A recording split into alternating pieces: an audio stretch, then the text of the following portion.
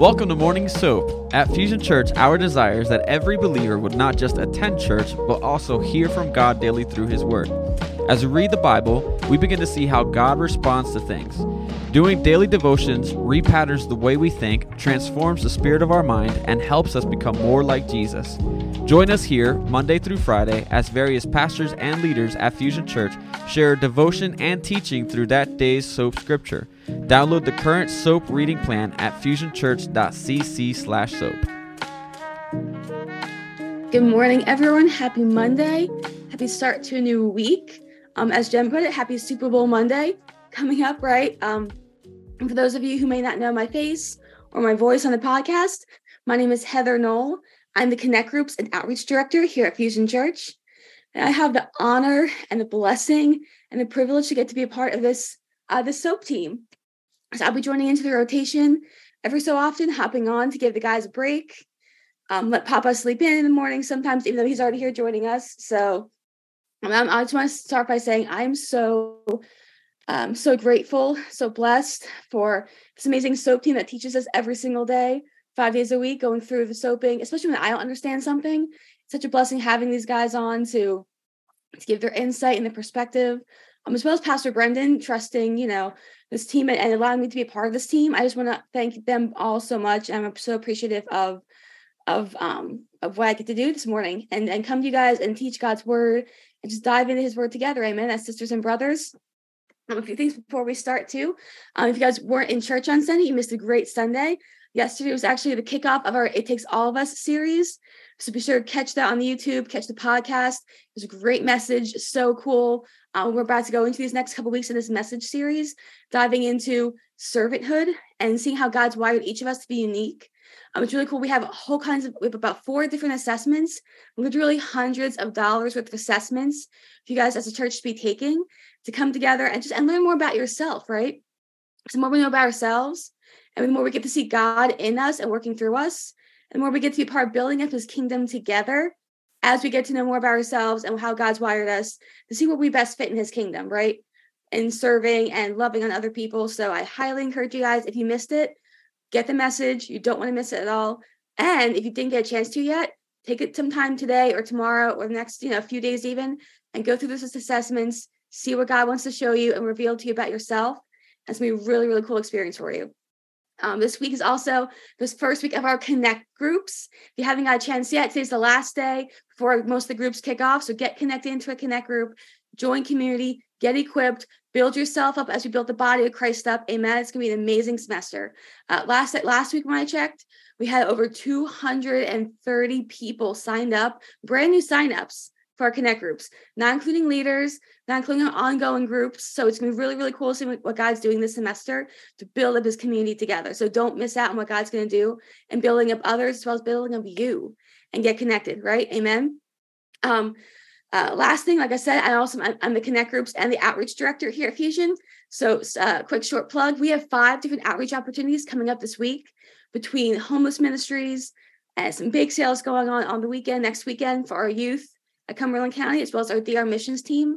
So if you're a baker, email me, email outreach@fusionchurch.cc, get connected and get baking for a good cause this weekend.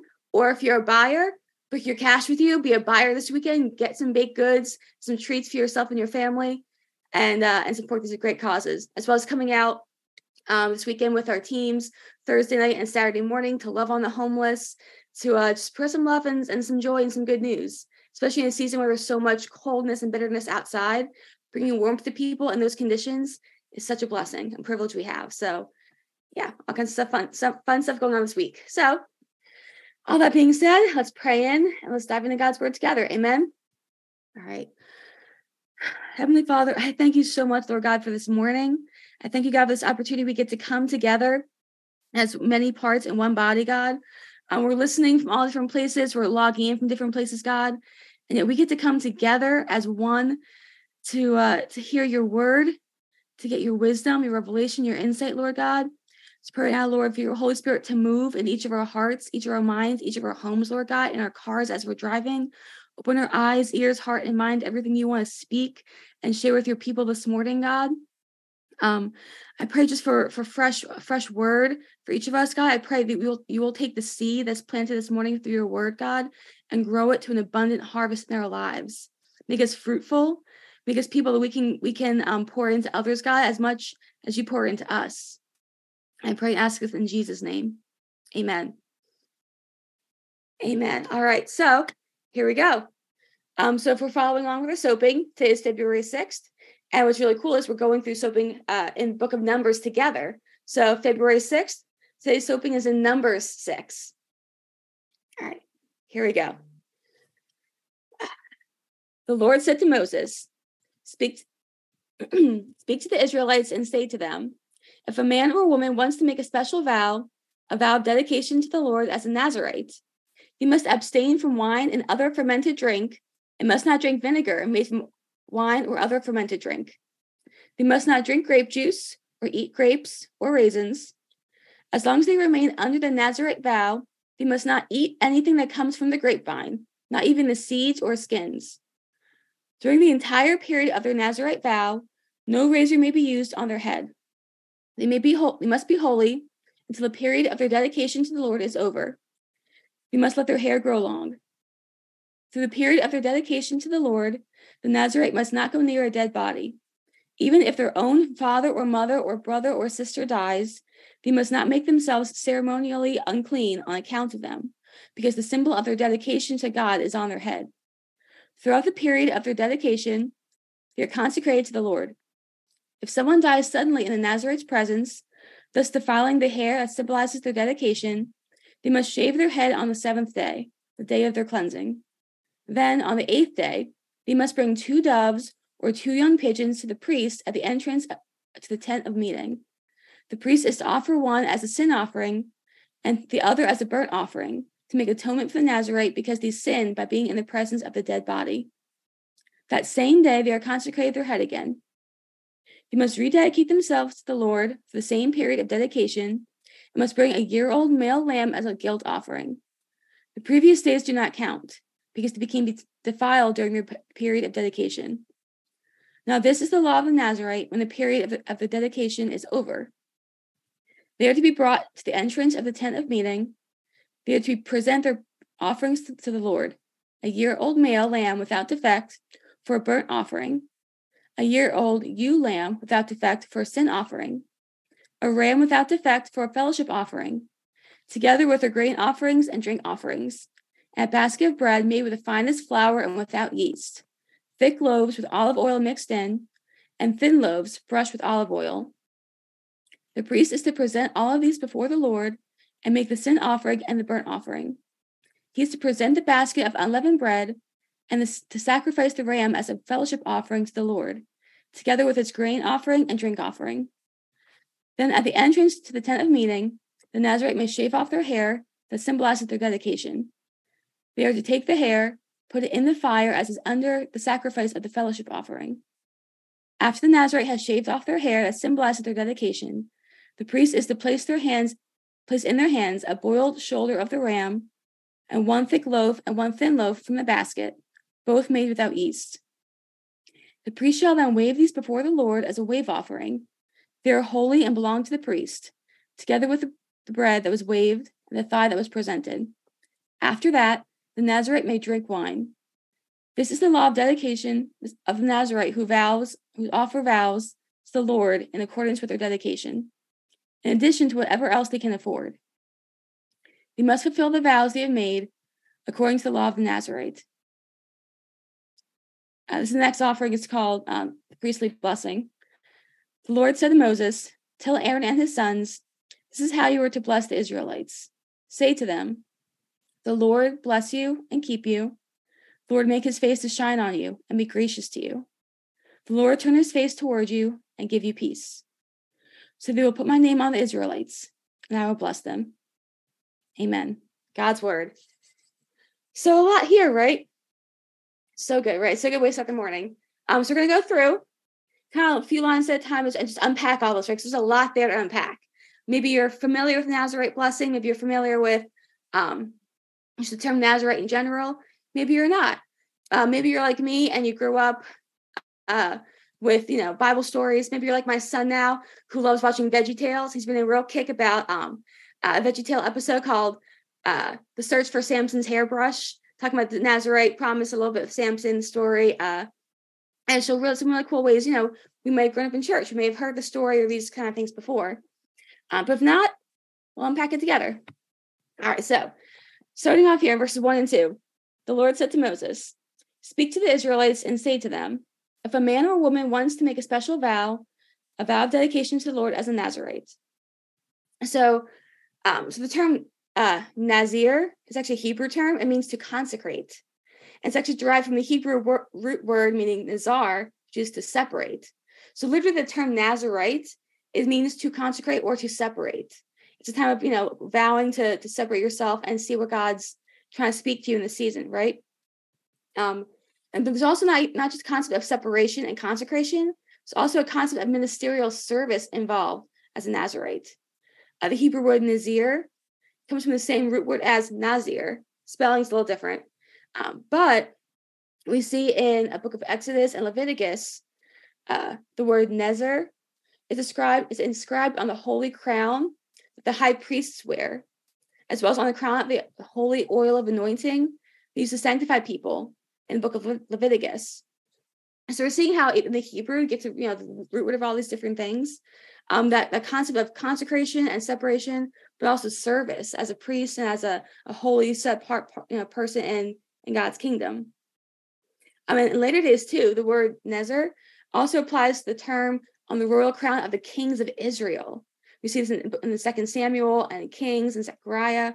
And so we're seeing that this term, this idea of being a Nazarite, is really separation for a higher calling, for a higher purpose and power, and what God wants to do in his kingdom, right? And it's not just being set apart for a purpose.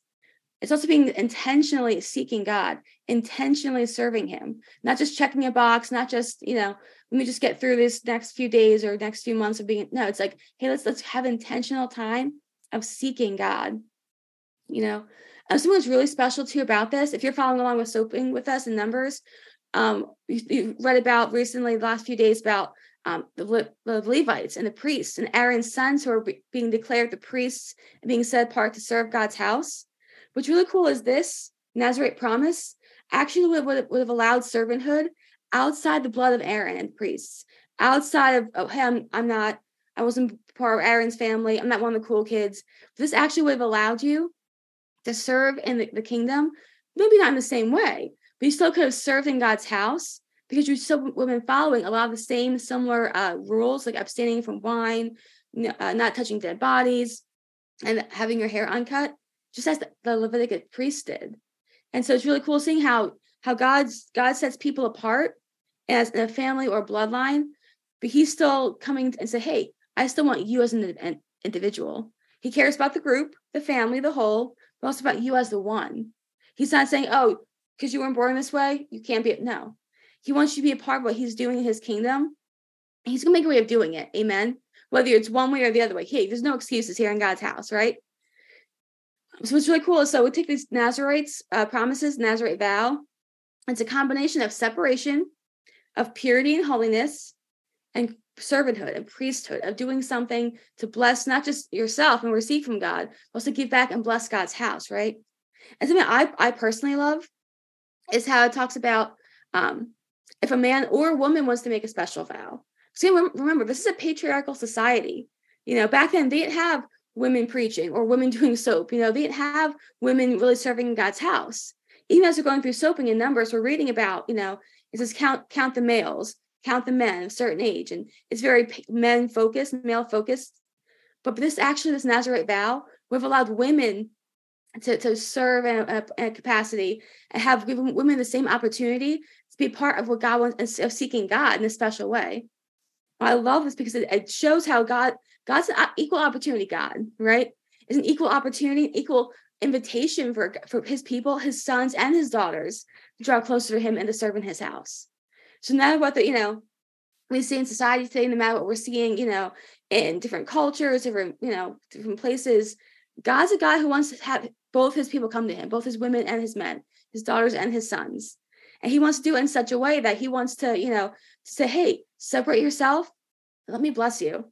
Draw closer to me, I'll draw closer to you.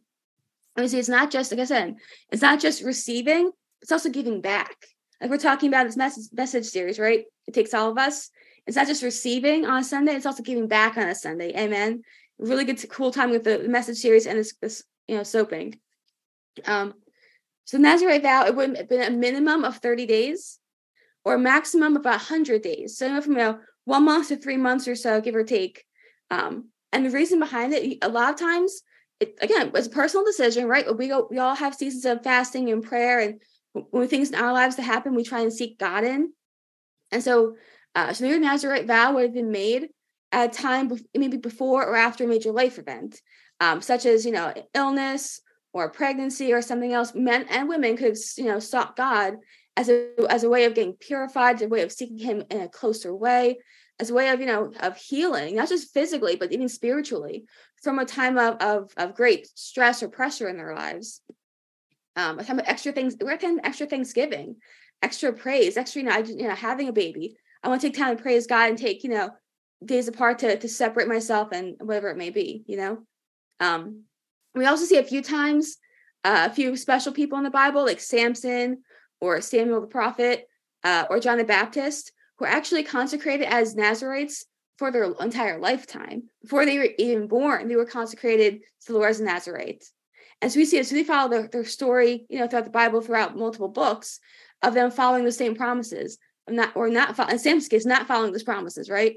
Of not drinking wine, or having your hair cut, or touching dead things. And we said those are the people that God used in a powerful way because they were consecrated, because they took time, or they were guided to seek God in a certain special way. He blessed that time with them. There's also some evidence too to support King David's son Absalom, as well as the Apostle Paul, who actually took vows as a Nazarite for a period of their lives too. Going down more to verses 3-8, talks about what exactly means to be a Nazarite, what rules you're following. So they must abstain from wine and other fermented drink, and must not drink vinegar made from wine or other fermented drink. They must not drink grape juice or eat grapes or raisins. As long as they remain under the Nazarite vow, they must not eat anything that comes from the grapevine, not even the seeds or skins. During the entire period of the Nazarite vow, no razor may be used on their heads. They must be holy until the period of their dedication to the Lord is over. They must let their hair grow long. Throughout the period of their dedication to the Lord, the Nazarite must not go near a dead body. Even if their own mother or father or brother or sister dies, they must not make themselves ceremonially unclean on account of them, because the symbol of their dedication to God is on their head. Throughout the period of their dedication, they are consecrated to the Lord. So in this moment, just coming off a Daniel fast throughout the month of January, we had no meat, no sugar, no caffeine, no fried foods. So some of us may be looking at this like, wow, that's it. Sign me up, okay? No grapes, no haircuts, no dead things, but I'm in. Let's go, But really, look at the historical context of what that really means. It's actually a lot harder than what we may consider nowadays, right? So back then, wine and kind of grape juice was a very ceremonial feast. They used these different things for, parties and gatherings and feasts, like holy feasts even. Wine was a very big part of that. And so we see how it could be something holy, right? But also could be about, we also see nowadays the same thing as was back then, how those kinds of drinks and things can lead to unholy practices, can lead to debauchery and things going wrong. And so this really was a way to separate themselves as a Nazarite from that temptation, from those things that could go wrong, or no pun intended, but go sour in their lives. And listen, I'm going to seek God in a holier way, right? Grapes were also symbolic in that time of fruitfulness, of sweetness, of blessing, of favor, of, as one scholar put it, all the best this world has to offer. So when you're looking at, it's just grapes. I can pass by grapes. I'll get a banana or an orange instead. Or I'll skip the trail mix. I'll just grab, some crackers instead. But in that time, grapes were really important. Grapes were something that symbolized, had important symbolization of sweetness and of blessing and favor. And so essentially you can't just, and they're all around that time. It's very, bountiful fruit, very staple food in their culture. And so that time you're literally saying, I'm going to pass on the fruitfulness and the sweetness of life. I'm going to separate myself from all the best the world has to offer in order to seek God in a new way. Not getting a haircut, right? That long hair was actually an outward symbol of commitment to the Lord. It was a physical and unmissable sign, whether it's your beard or for women, long hair, right? Especially in a time when think about it, when you weren't showering every single day back then. So women, if we go 2 days or 3 days to getting our hair washed, we know how that feels. Guys, if you guys, let your beards grow a couple days too long and gets itchy and scratchy, you're like, oh man, you know how that feels. So imagine not washing your hair, having long hair or a long beard, and not washing it for a month or 2 months or 3 months, right? I have, it's something we don't think about in our culture now. But back then, hygiene practices and just how people looked at each other was so different. And so back then, that would have been a time you would have noticed if someone had long hair. You would have noticed if, they weren't as clean as they could have been on the outside because they weren't showering, or it's even harder to shower, right, with long hair. And so taking that time for people to physically see the outward of what you're doing inward, it means something. We kind of don't think about it as much anymore, but that outward appearance, it meant just as much then as it does now, let's be honest. And so taking the time for people to see what you're doing outwardly as a reflection of the inward, it means something. It's something that God's calling us to do sometimes, to set apart and say, hey, to stand in faith, to stand in public declaration of our faith. Amen. Also talks about not going near a dead body, because in that period, you're trying to be purified inwardly. And so that has to reflect outwardly too, right? Again, it's a time in a culture where death and disease, especially physical disease, could be passed on. And so if you're taking time, especially if your hair is long, longer hair has a greater chance, a greater risk of carrying diseases. We see that now with lice, right? If someone has like a lice in their house, or like a lice in schools sometimes, and like you know how hard that is, get rid of lice, or some kind of a physical, something like that in your hair. Same thing back then, right? And so having that time to really, focus on purifying yourself, not just on the outside, by not touching, but on the inside, was really key.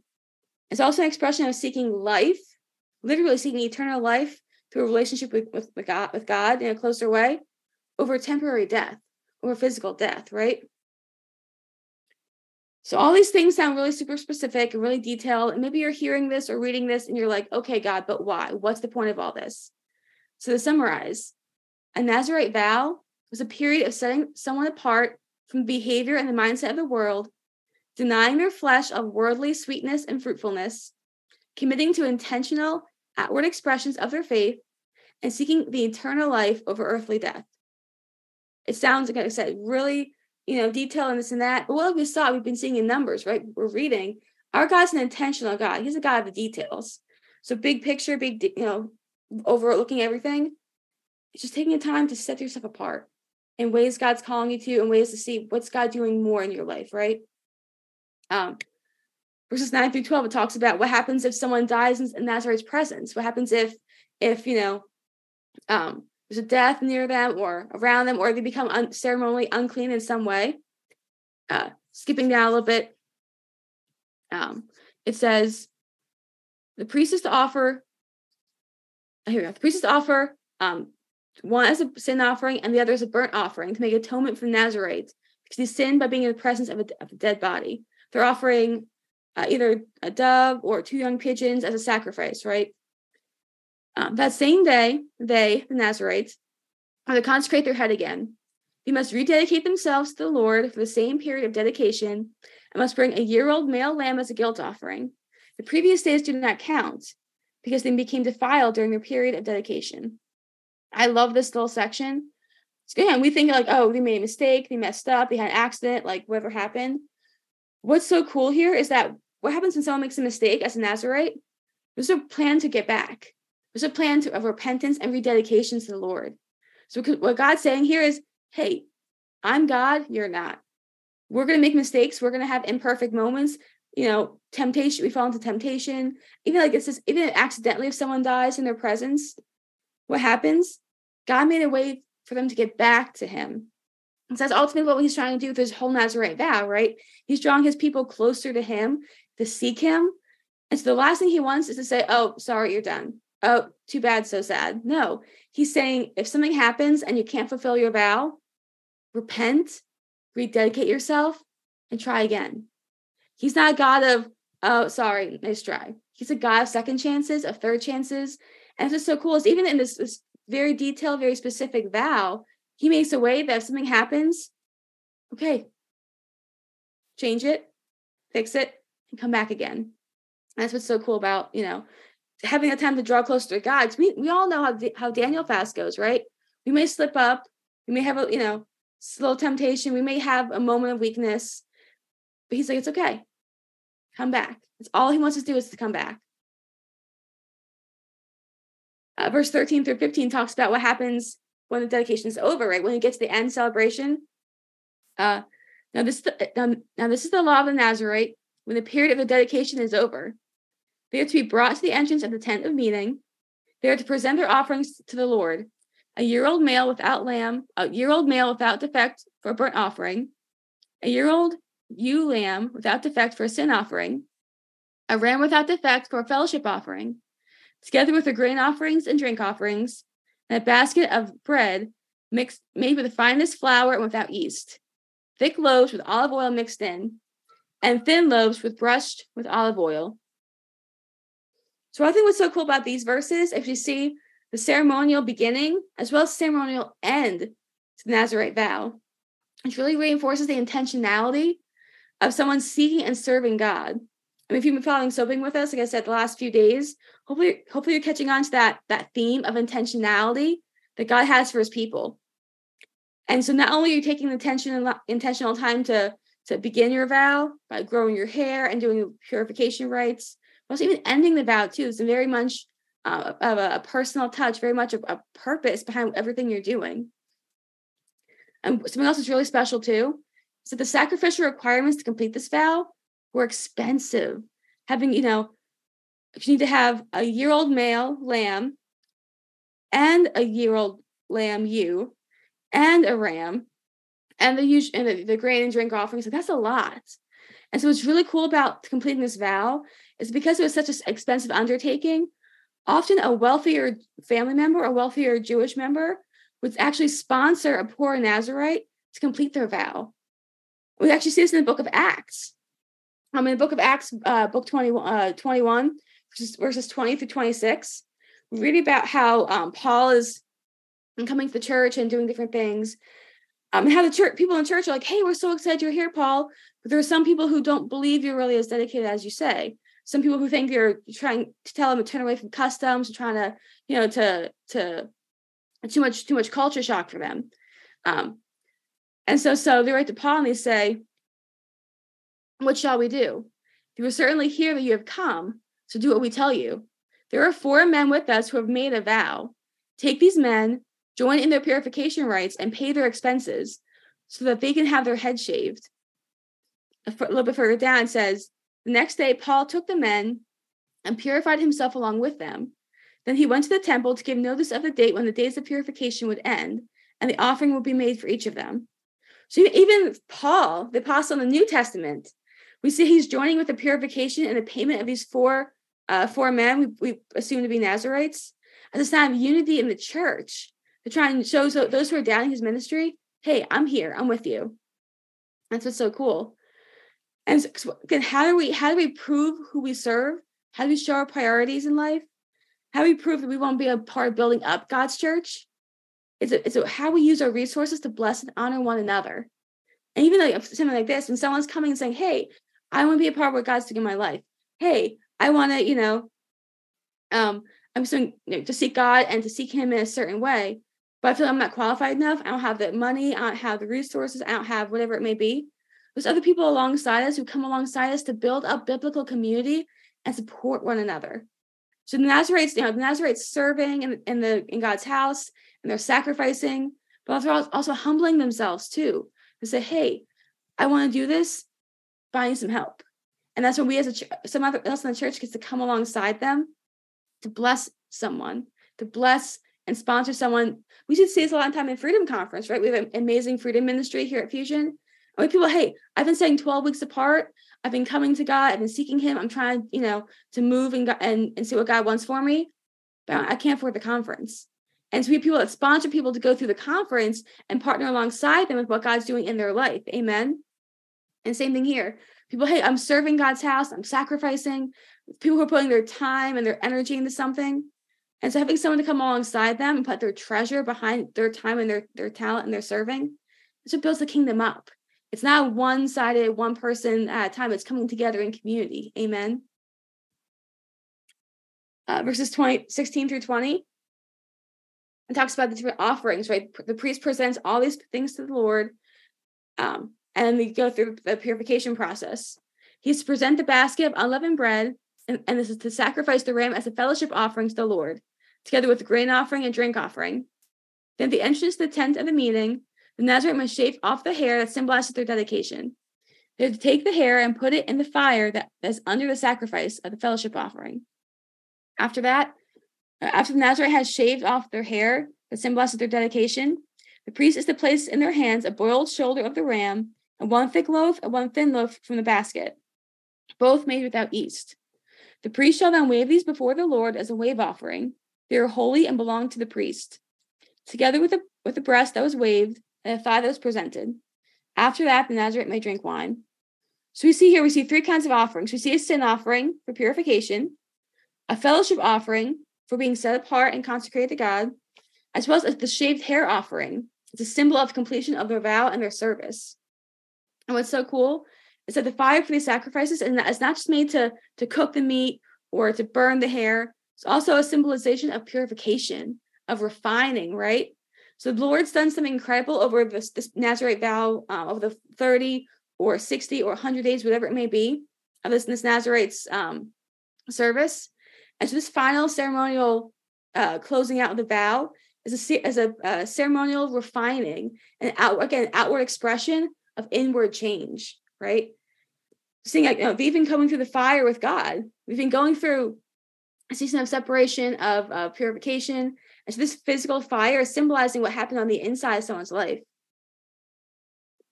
And it's also really cool because part of the animal and bread sacrifices that were given, once the ceremony is over, the Nazarite actually will receive a portion of that back. So when they receive a portion of that back to themselves, they would take it back home to their families or their friends, and they would have a feast. They would celebrate what they just went through together as a Nazarite with their family and their friends. And so it's not just breaking bread and serving the priests and giving them and God, their portion.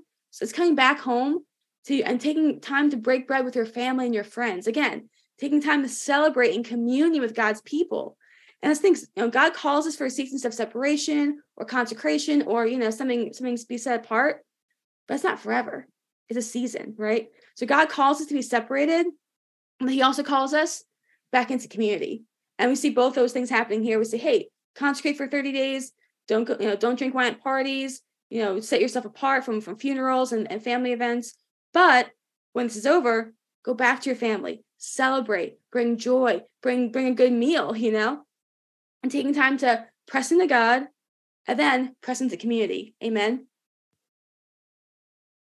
Verse 21 says, this is the law of the Nazarite This is the law of the Nazarite who vows offerings to the Lord in accordance with their dedication, in addition to whatever else they can afford. They must fulfill the vows they have made according to the law of the Nazarites. And so we might not hear about Nazarites nowadays. We don't hear about people, doing Nazarite promises. We might think it's too religious or too outdated.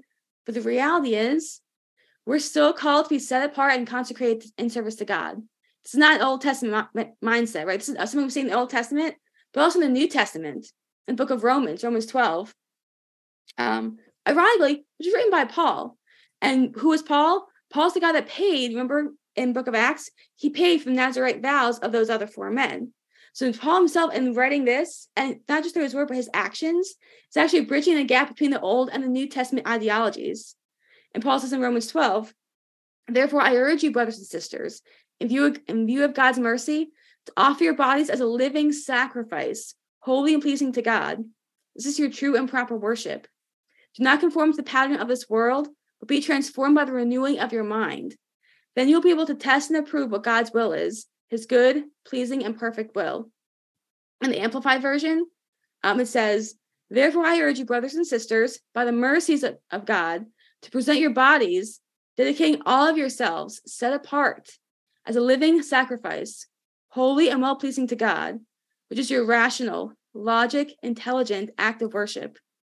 And do not be conformed to this world any longer with its superficial values and customs, but be transformed and progressively changed as you mature spiritually by the renewing of your mind, focusing on godly values and ethical attitudes, so that you may prove for yourselves what is the will of God. That is that which is good and acceptable and perfect in his plan for you." So we see, again, the bridging of, it's not just Old Testament, Nazarite, whatever it may be. It's also New Testament, Paul speaking and saying, hey, whether you're following Nazarite vows or New Testament, New Covenant through Jesus, set yourself apart, be consecrated. Set yourself to seek God in a way apart from what the world's going to tell you to do, right? So what was the summary of our Nazarite vows we talked about? Nazarite vow is a period of setting themselves apart from the behavior and mindset of the world, denying the flesh, the worldly sweetness and fruitfulness, committing to intentional outward expressions of their faith, and seeking eternal life over earthly death.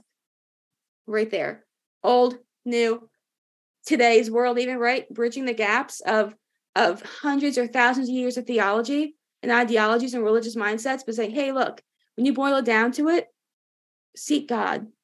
God's seeking you, so seek him back. Amen.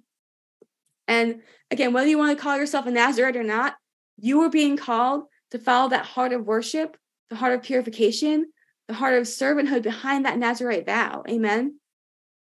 And not only alongside as an individual of being separated, but alongside others, right? We heard about with celebration and fellowship and sacrificial support coming together as God's body. So it's not just me doing it by myself. I'm doing it with, how many people on the Zoom, 50, 60 people on the Zoom with us right now. So we're coming alongside each other as 50 or 60 people coming together to pour in into what God's going to do. And so how God wants to build his kingdom through building each other up. Amen. And the absolute best part about this new, consecration we get to have we read about in Romans, the best part is that we can come before God to be set apart, knowing that if we mess up, we don't have to bring doves and pigeons.